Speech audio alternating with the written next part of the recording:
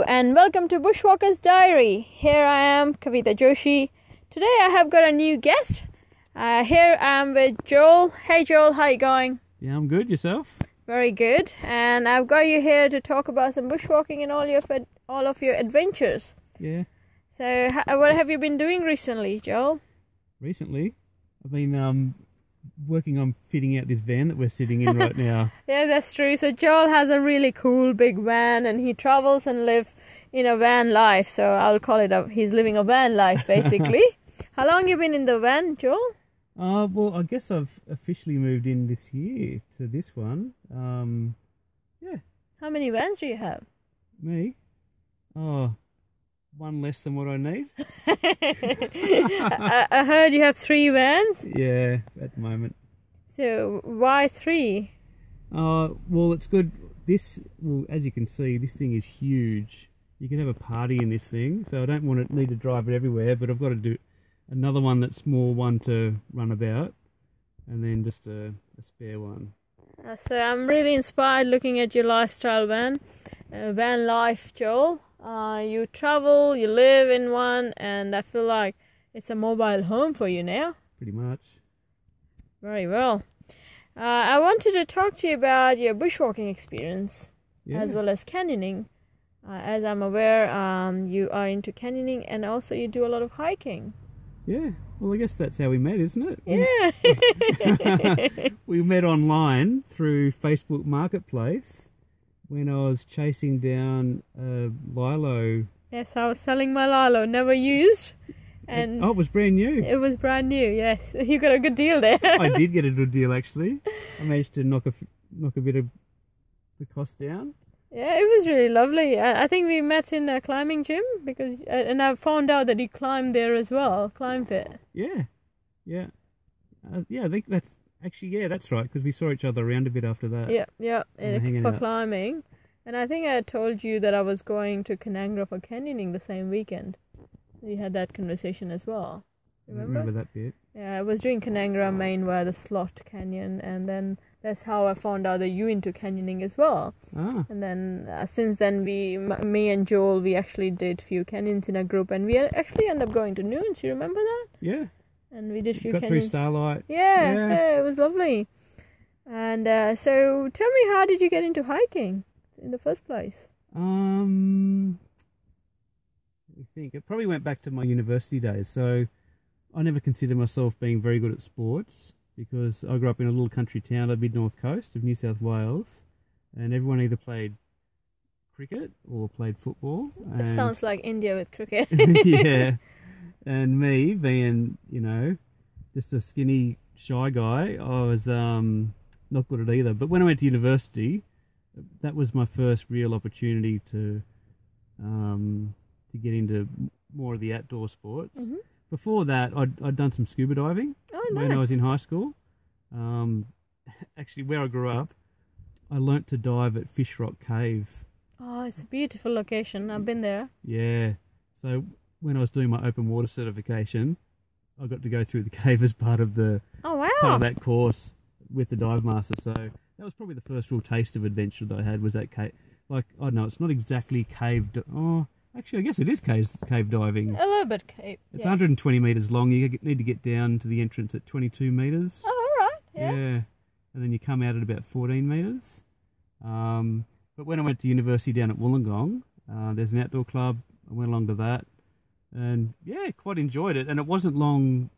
Like, I think I did a couple of hikes, like down the Buttawangs and things. Oh, yeah. But it wasn't long before I was going on rock climbing trips. Oh, nice. So after hiking, you got into rock climbing? Yeah.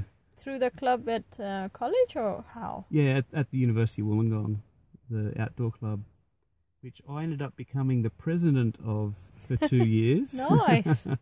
I actually got into rock climbing in a big way, and Wollongong's not far from Nowra, so I did a lot of sports climbing, and then Rod Young, who then owned Hangdog Climbing Gym, he taught me how to climb the traditional way. Wow, because I know you do a lot of trad climbing now too. Yeah, well, I always have. Yeah. Yeah, I pushed some grades at Nowra early on, but I transitioned pretty quickly into doing a lot of trad. Probably within 6 months of me committing to climbing, I spent a couple of weeks down at Mount Arapiles. Wow. And that really turned the tide for me about what sort of climber I was. Because I think Arapiles is still on my list. Every year there are friends going there and I'm like, oh, got this on and that on. Yeah, it's still on my... I think we were hoping to go at Easter this year before the COVID hit. Before COVID happened, yes, that's true. So, and I had a really good climbing partner who was actually my lecturer. Oh, wow. Yeah, when I studied functional anatomy.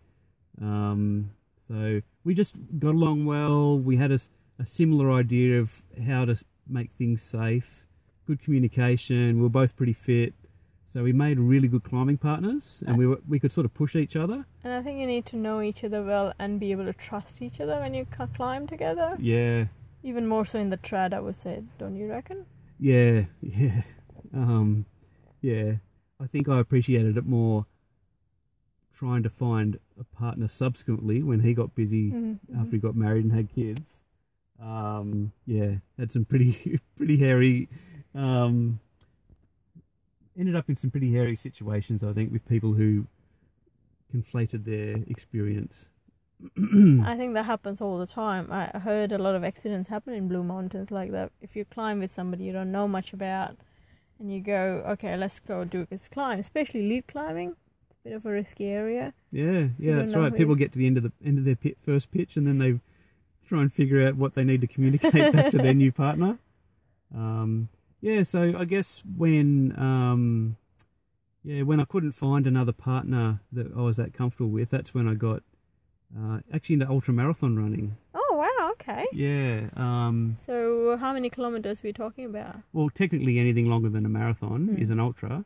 In my case, I was really aiming towards the 80 kilometre. Wow. Yeah, so it's basically 2 marathons back to back.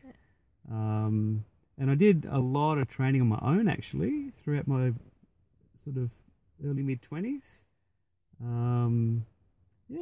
Like for months on end, actually. I'd run a marathon each weekend, usually on my own out in the bush somewhere.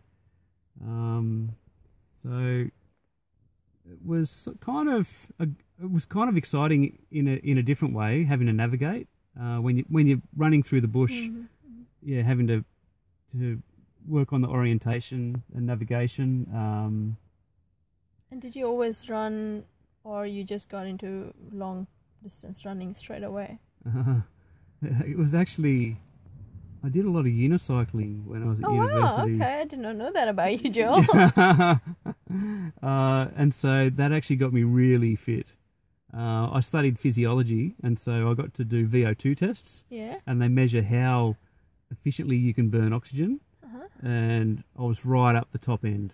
Wow, so you were very fit. Well, I was then, yeah. It's funny because I did get tested not long after I started uni, and I was like average to good. But then through unicycling and the climbing, I guess, climbing is actually quite aerobic. Good for conditioning as well. Yeah, totally. So I ended up getting really fit, and so running felt pretty easy.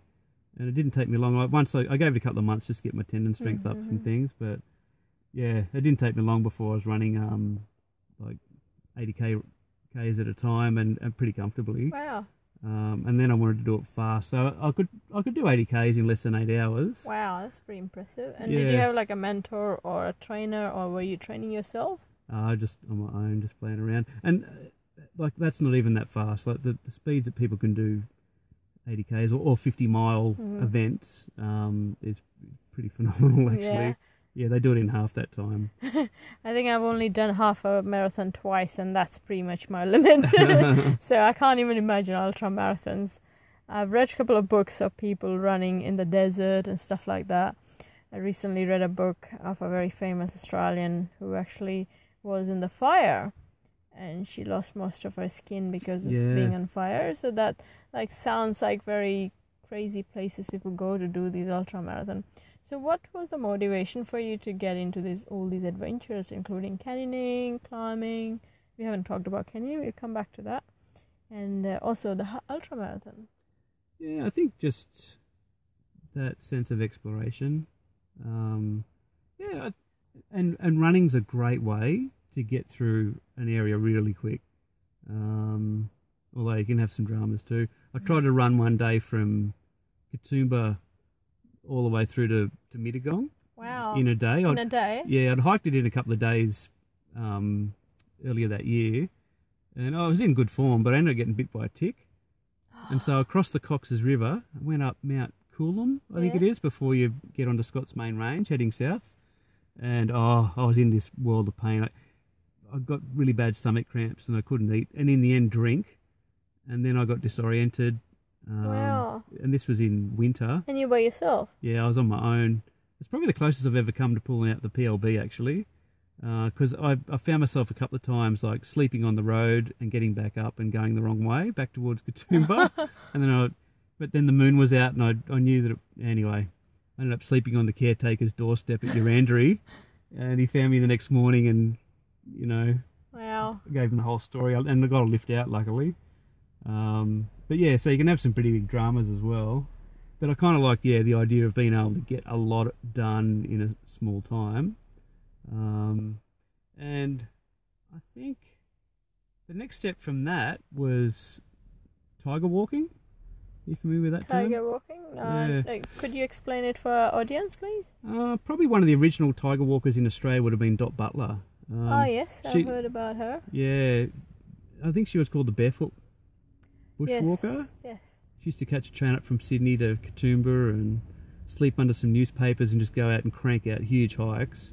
Dorothy Butler, yes. Yeah, but I think even then they had a really efficient ethos, and I think from my time spent trad climbing, where me and my partner could get a lot of climbing done in a day because we had good communication, good systems, and I kind of took that mentality to hiking when I started to get into hiking, and I read a book called the PCT Through Hiker's Guide by Ray Jardine. Oh yes, I know that book. Yeah. PCT is on my list in future someday. So yeah, he actually designed the cam, the climbing cam. Oh wow! Yeah, he's an engineer. So he did a lot of climbing, like at Yosemite, like back in the 60s. Yeah, wow. And then when he got into hiking, he completely redesigned the equipment to be really light because there was a lot better materials that had come out. So that would have been, the early 2000s when I read that book. And so I got myself a sewing machine and made like a little backpack. Well, it's not that little, it's probably like 50-litre backpack out of nylon. Cost me $15, but it only weighs 200 grams. Yeah, so Joel has a lot of light gear, backpacking material, and a lot of gear he had made himself, and there's a video online as well he has done. Haven't you, Joel? You have done a video about it. Yeah. And he has explained how he has used these backpacking gear. For how long were you on a hike? Oh, that was I think it was 4 days down the Buttawings. 4 days on a Buttawing, which is quite impressive, so you can check it out if you guys like.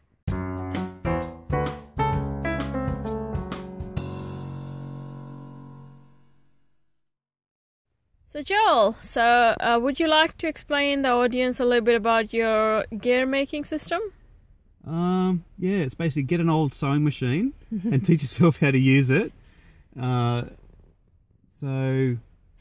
Yeah, probably the thing that really got me into it was finding good fabrics. There was a company in Canada called Textile Outfitters, and you could buy all of the latest cutting edge fabrics off the roll per metre.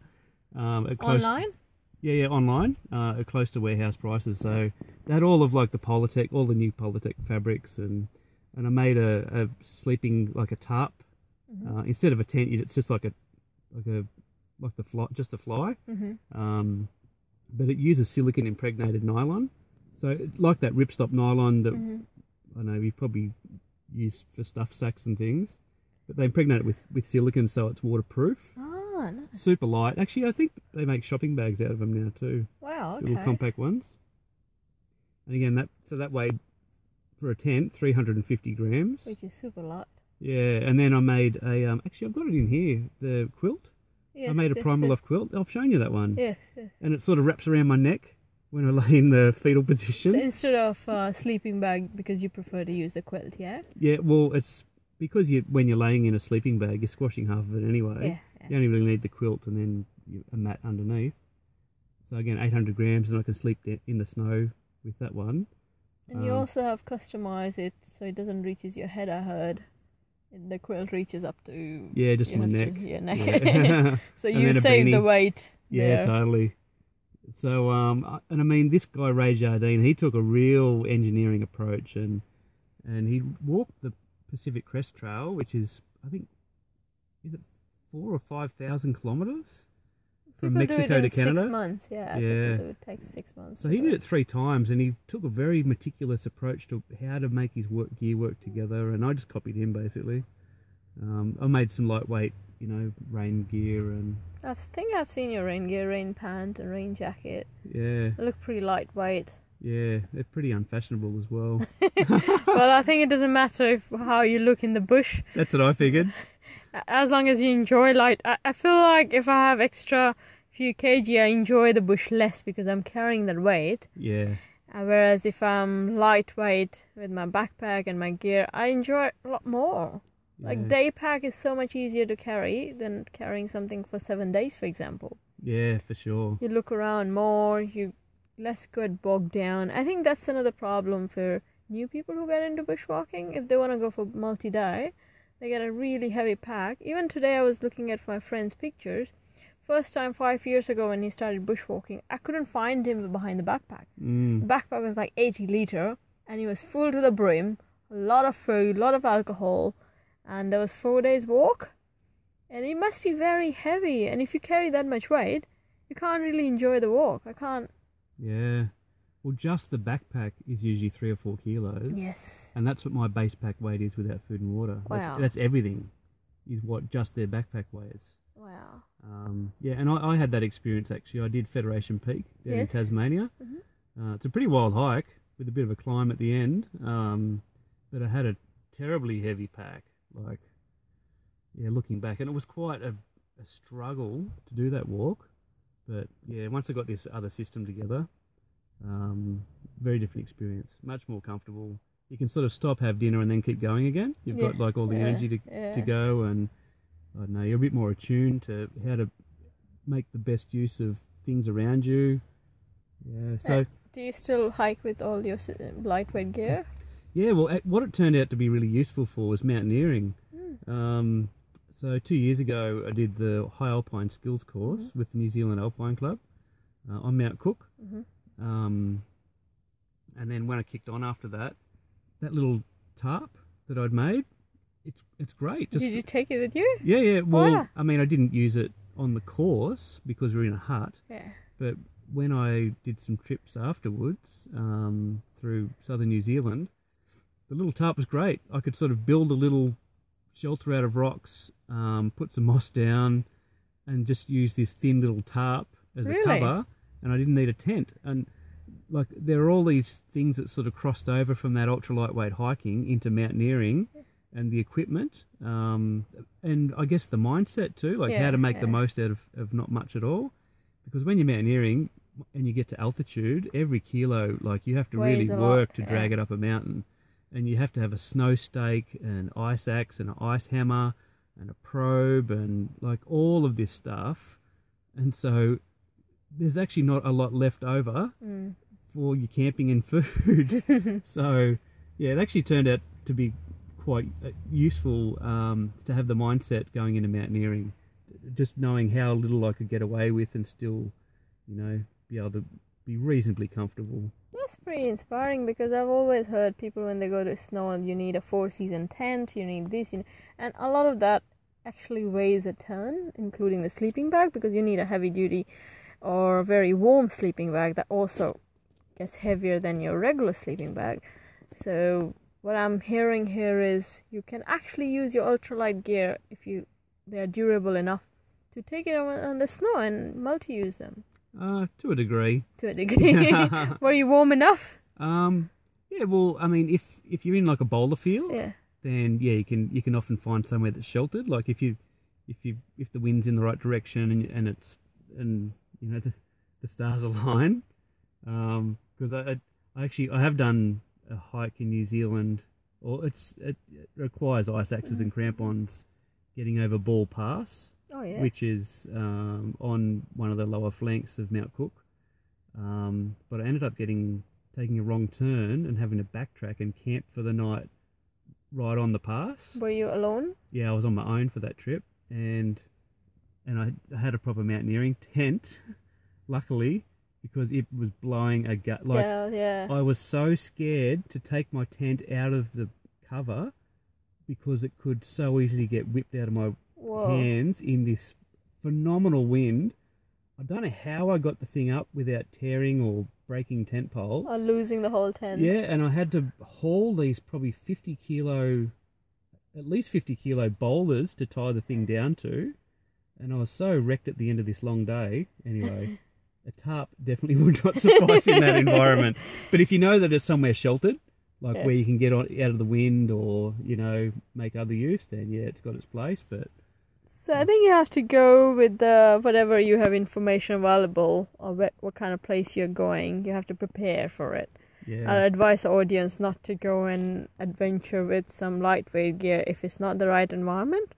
It can definitely lighten your weight and give you a lot of enjoyment out of regular trips. But if you're going to snow, be careful what you take with you. Yeah, I'm sure there's lots of people listening that have had a bad night's sleep in a bivvy bag in their time. Well, I myself have not a long time ago. I took half a tent, the outside fly, in Netai a couple of months ago, and it was 3 degrees. It got to 0 degrees at some point. We were somehow in a frosty hollow. It got really cold at night, full moon, so it was really clear day, so it didn't have any clouds. It didn't help with it was a bit windy as well. And I tried to erect this fly outside the tent with nothing, so I didn't have any pegs. I used my hiking pole and I found a lot of sticks around. It looked a very wilderness enabled tent to me. It didn't really help. It kind of gave a shelter a little bit, but it wasn't that good. So that's when I started thinking about gear a bit more, thinking what kind of lightweight gear can I find. And when I looked online, there were a lot of expensive gear. Even a tent, a lightweight, under a kg tent I could find for $600 to $700, for example, American made from REI. And that was a bit disappointing because I was like, okay, I don't have this much money. I don't want to spend $1,000 just on gear, just to be able to go out, do an overnighter. And that's why I think we talked about making our own gear, and you told me that we're going to do a project and sew some more of our own gear. Yeah, I think that thrifty mindset goes hand in hand with the dirtbag lifestyle. Yeah, I think my tarp, it was about $50 worth of Silnet. And actually, even my pack, I think it was $15 worth of nylon and Cordura. Yeah, and being able to make your own, like it cuts both the weight and the price. And now you can customize it as per the size you want, and I think that's a great skill to have, Joel. I'm quite inspired, so hopefully one day I'll be able to make my own gear.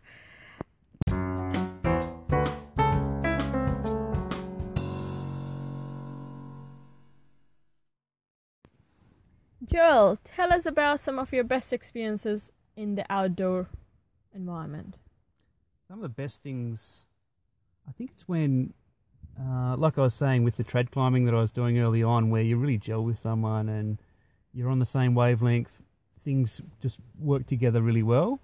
And lately, I only moved to Sydney 5 years ago, but I've really jumped into the canyoning scene. And I think probably the way that sport can give you that experience is the whitewater canyoning. I've done a few trips to New Zealand now with David Miles, Ben Thomas. Ben Thomas was there too? Yeah. Oh, okay. Nice. Yeah, we were canyoning together this year. Wow. There was I think there were 5 or 6 of us that went through the General this year. Was it as part of a canyoning festival, or you just had your own private trip? Yeah, we went a little bit later than what the festival was this year, just because conditions are a little bit better down in the south. But yeah, we like one of the days we went through the General, and there's 44 pitches. Wow. Yeah, in that canyon. In one day? Yeah, in a day. So I mean, we're all really experienced, and so it was just good. Like we just sort of had like a rolling, lead. So whoever's at the back of the group moves their way to the front, sets up the next pitch, and manages it while people pass through. But probably I've had better experiences in more technical whitewater canyons in New Zealand, where you really need everyone to be on point with their communication and their navigation through quite turbulent water, either on the rope or off a rope. I think rope management becomes really important when it's flowing water, isn't it? Oh, absolutely. Yeah, it's pretty easy to lose your rope. Or just, the way that you're interacting with the rope so that you've got redundancies or... Does the PLB work in a canyon? Oh, in New Zealand? Oh, it might in some parts of them. They open up a bit. I wonder, I've never thought about it. I've always carried a PLB, which is a personal locator beacon, emergency device you can call help with. But I wonder if there is enough signal in a canyon sometimes. Yeah, I mean, in Australia, you could usually find somewhere that'll give you a signal. Actually, same in New Zealand. There are some it'll be pretty challenging, but I'm just thinking of a scenario if you lose your rope. Because do you remember meeting this guy in the campground from Europe? He actually lost one of the ropes on Canangra because he was doing the canyon alone. Oh, that's right. That guy from Europe. Yeah. So that kind of reminds me, it's not always safe to go alone on a canyon. I remember some people I've known who love to go on a canyon so much that they just rather go alone if they don't find anybody. Yeah. But it's the same rule in diving. Some people dive alone. It's not recommended. Yeah, I guess if your tank springs a leak or any gear failure, you don't have a duplicacy. Yeah, getting your rope stuck. If you're on your own in a canyon, that wouldn't be a good day at all. I guess that's why, like with the whitewater canyons, a group of 4 is a good size, and you've usually all got ropes. Yeah. So if something goes wrong, you've got redundancy there. How many years have you been doing canyoning for? Well, I mean, I was doing it 20 years ago. When I was at Wollongong Uni, I used to lead groups through Macquarie Pass Canyon. Oh, wow. And then I do it on weekends where I wasn't climbing, like just for the fun of it. And I was hanging out with a bunch of people that were guides from Outward Bound after uni. But yeah, when I moved to Sydney, I think that's when I got a bit more serious about the sport. And yeah, going and having a taste of the whitewater stuff in New Zealand really, got me excited to sort of commit to the sport a bit. And it's a great combination. Like you need all the bushwalking skills to navigate to the start of it. You need your climbing skills to get to the anchors. You need whitewater skills to be able to read the flow. And then all the canyon skills to manage the ropes and you get abseiling and all that going on. Yeah, that's right.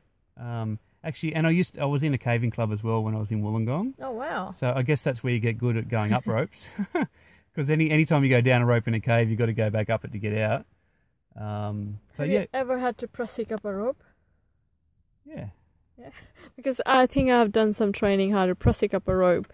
It's bloody hard. Yeah.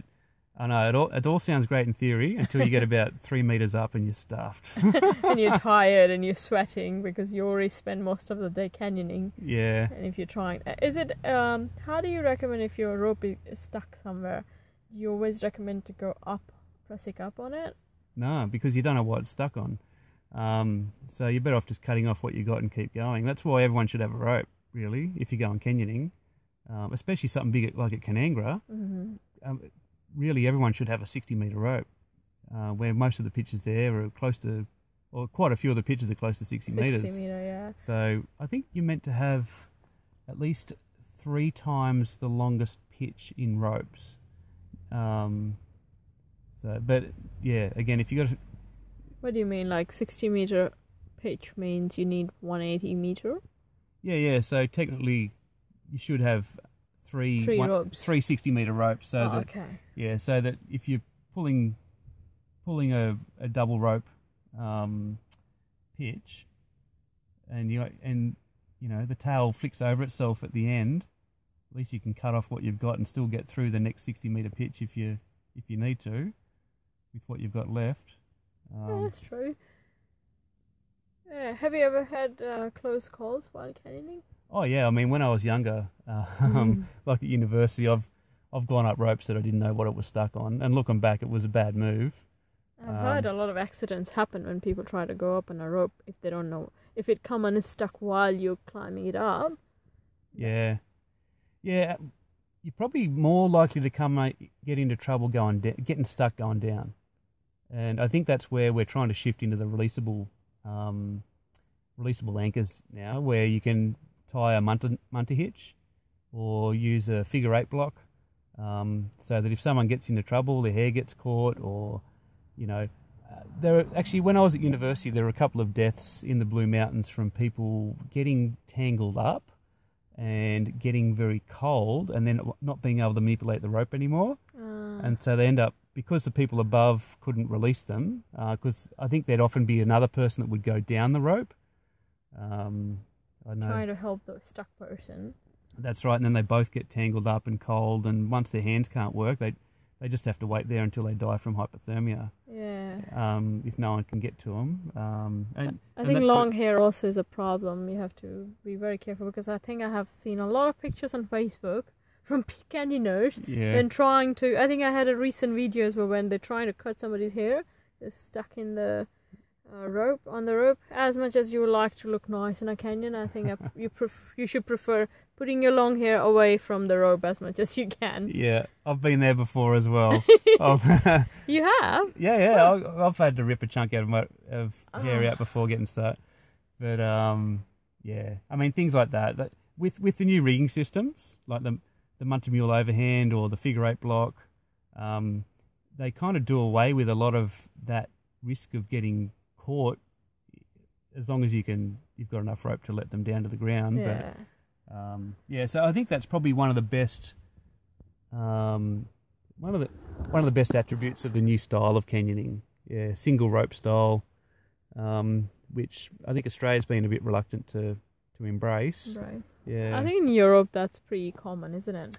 Yeah, part of it's probably the rock type. Like Australia, you get those ironstone ridges, and the idea of going over an edge on a single rope, if it starts to rub or if it slips, and I think that's where the whole kind of anchor management comes into play as well. Maybe having to put a bolt in, dare I say. Yeah, I think some people are in the favor of putting a bolt, some people are not, so I'll leave the controversy out of this topic. What do you think about, because I also have done a lot of canyons with you and with other groups, and I find it a very team bonding exercise in so many ways, because you can't canyon with people and have fun if you don't get along well with them or you don't work as a team member. Yeah, absolutely. And I think coming back to Australia after doing the more exciting stuff in New Zealand, it is more that social element that keeps you going. Like I love taking beginners out, canyoning, because you kind of experience the newness and like the uniqueness of the environments that we get to go in when you see it through a beginner's eyes. That's true. I think I've seen you organising a lot of group trips to Blue Mountains and other places for canyoning. Yeah, we've had some pretty interesting group trips actually. And Joel has been actually organising quite a few, how would I say, Halloween parties or? Yeah, we dress do. Up? Yeah, lots of different dress up ones. I think I was Joe Exotic in the Tiger King themed canyon, the last one I did this year. And there was another based on a TV show? Yeah, that was the one based on Netflix. Netflix, okay. And you probably saw me get up in stockings. Yeah. As Frankenfurter. I think that was our Valentine's trip. That was a hoot. And I think things like that, it really does, help to bond a group better. And also it brings some colours and flavours you wouldn't regularly see in a canyon, because everybody in a wetsuit, in a helmet. The pictures don't have so many colours unless you have a colourful wetsuit. But yeah, I really enjoy seeing your pictures on Facebook. I still have to go in one of those trips probably one day. Oh, really? What theme should I put on for you? I don't know. I might have to get back to you on that because I feel like I'm not sure if I'll be very comfortable in the winter, but probably in the summer when you can actually afford to not have a wetsuit. Maybe we should do a pajama party. Onesie. But it might be too much if it's too much water. Yeah. Onesie one would be a good one. Yeah, it's turned out like the canyoning scene has turned out to be really social for me. Yeah. I think maybe because of my approach to rock climbing back in the day was more just to work my way through a lot of routes with that specific partner. But now, it's a very social scene, really fun, and I think there's a lot of us that are quite. All of our values seem to align. Yeah, we have a lot of fun together. So yeah, I think it's a great sport. It would need to be because it's quite time intensive. Yes. To drive up to the mountains. A lot of commitment, and I feel like for me, I also believe you put your life into somebody else's hand. You risk it all because you trust that person to belay you properly, or from the top or the bottom, or if there's somebody who's doing the rope management or anchor management. That's very important for me to have faith in that person to make sure that I'm safe with that person. And I feel like I have been with some of my friends in a very tricky situations where the rope got stuck or it got really late, it was dark, we were still in the canyon. And those are the time when you need to know how your partner reacts or how your team is going to react to certain things, to be able to not have extra panic, which you don't need in an already weird situation. So yeah, I feel like I made a lot of friends through canyon. What do you think? Have you made any lifelong friends through canyon? Yeah, completely. Yeah, I think those scenarios like the whitewater canyons where you really have to know that people have got your back and they're giving you good advice, working together as a team. Like there are so many ways that you can drown in those canyons, and getting through it safely, it really does help to bond people, and yeah, just build trust among a group. Have you ever experienced flash flood in a canyon? No, I haven't gone in. Good idea. I think in the US, I've seen some videos, even in Australia and US, when there's a flash flood. It's advisable to check the reservoir from where the water is coming to a canyon before you ever canyon. It might not rain that day, but if it had been raining a few days ago, it might be, the chances are that canyon can have a flash flood. If the audience doesn't know what flash flood is, can you explain the flash flood, please? It's basically like flushing a toilet. Especially, I've done a bit of canyoning in Utah, in the US, and there's no vegetation on a lot of the above a lot of the canyons there. It's just bare rock. So any rainfall you get, all of it instantaneously just runs down through the canyon, and it's literally like flushing a toilet. And they have these formations called keeper pots, which is like a toilet bowl. Where water runs in and kind of like circulates down and then up and creates a formation like a toilet bowl. Wow. And you can get stuck inside them. That's why they're called a keeper pot. So one strategy is to tie your rope to your backpack, flick it over the lip, and then tentatively pull your way, like use the rope to climb yourself up to the lip, straddle the lip, throw your backpack back into the bowl, abseil off your backpack, and then pull it down after you. Yeah, some very different techniques that you need in those environments. I've heard in the US you have a very different technique depending on a canyon, and the ghosting is also another technique. They don't have anchors. Let's use sandbags for that. Yeah, they bury sandbags, and there's different ways that you can tie a releasable knot, like onto a tree or around a boulder, so that you don't have to leave webbing behind. Anyways, that's a bit of a technical side of the canyoning, but probably I'm thinking I'll do another canyoning podcast episode specifically for our audience who would like to learn a bit more technical side of canyoning. But we'll leave the canyoning side for now, from no further details about technical side.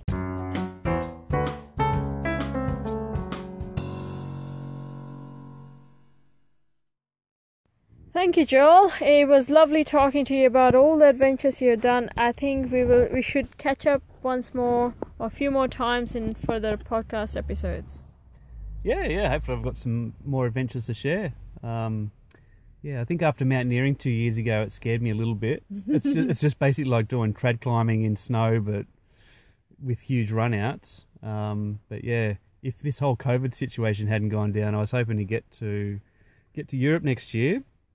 Maybe hit the Alps to get a bit more secure in my footing, and yeah, maybe ask if you wanted to go to Nepal the year after and hit some peaks over there. Yeah, I'm always up for some adventures. Probably I'll need some more training to catch up where you are. Oh, there's not too... Actually, a lot of mountaineering's about reading the weather.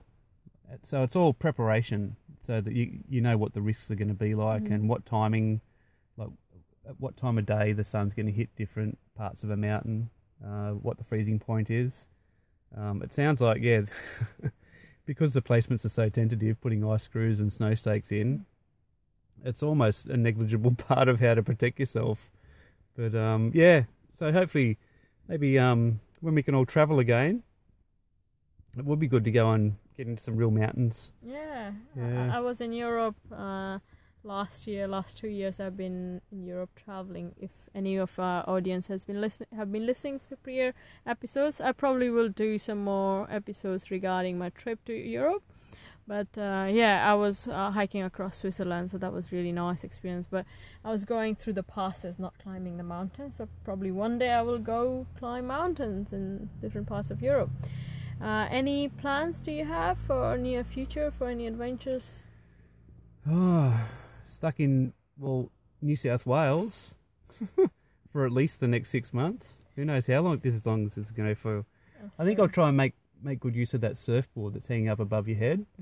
Yeah, I went snorkeling today over at Gordons Bay near Coogee, so yeah, I might have to become a bit of a water baby this year.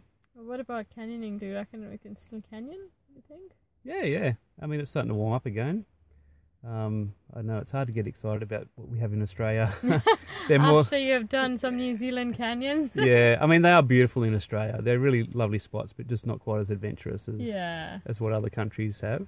I think I'm pretty happy to be back in Australia now because I haven't done much canyoning in Europe. It was only Slovenia I did a couple of canyons, and in Italy near Lake Garda. Oh, and you did some in Taiwan at the start of your trip. Oh, yes, I forgot about that. Yeah.